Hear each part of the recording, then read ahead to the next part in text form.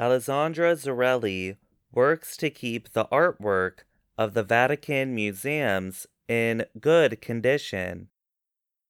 She says, whenever she works on a masterpiece, she must calm her heart so her thinking can center on her work. Vatican City is a small country surrounded by the Italian capital, Rome. It is the headquarters and seat of government of the Roman Catholic Church. The Vatican museums contain thousands of artworks hundreds of years old, including paintings by Michelangelo. The emotion of working on something like a Michelangelo is truly indescribable, said Zarelli. She helped repair one of his wall paintings in Vatican City's Pauline Chapel.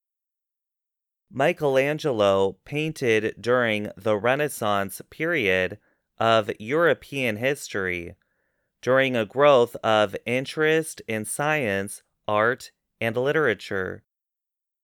Zarelli is part of a special team at the Vatican Museum's repair laboratory for paintings and wood pieces. The team is responsible for looking after thousands of square meters of wall paintings, including the famous ceiling and walls of the Sistine Chapel. They also look after some 5,300 oil paintings and wooden statues. The Painting and Wood Lab is one of 8 specialized groups in the museums.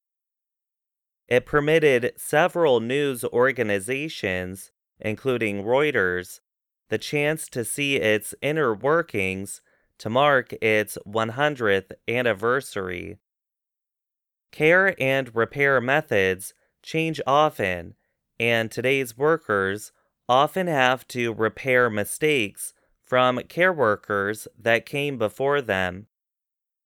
They repair work from recent history to many centuries ago.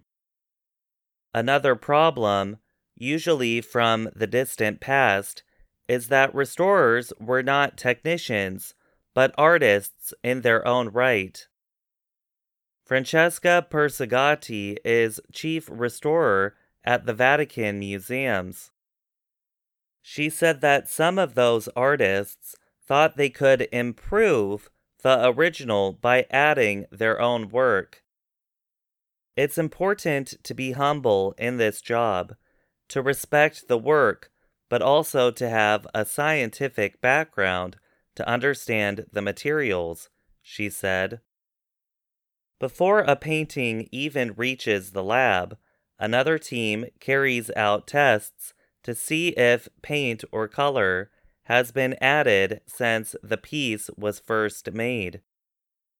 They also check it for possible other work below the surface. In another part of the lab, Caterina Manisco was working on an 1895 painting called Madonna and Child between St. Teresa and St. Francis. Italian Emma Richards was the artist. She painted for the rich and powerful, like Queen Victoria and Prince Albert. Such work was a rarity for women artists of the time. Because she was a woman, I somehow feel very close to her, said Manisco, an external restorer at the lab. To mark the 100th anniversary of the Paintings and Wood Lab, the Vatican Museums are using special technology. It permits visitors to use their phones to connect with information about the artwork they are looking at. I'm Gregory Stockel.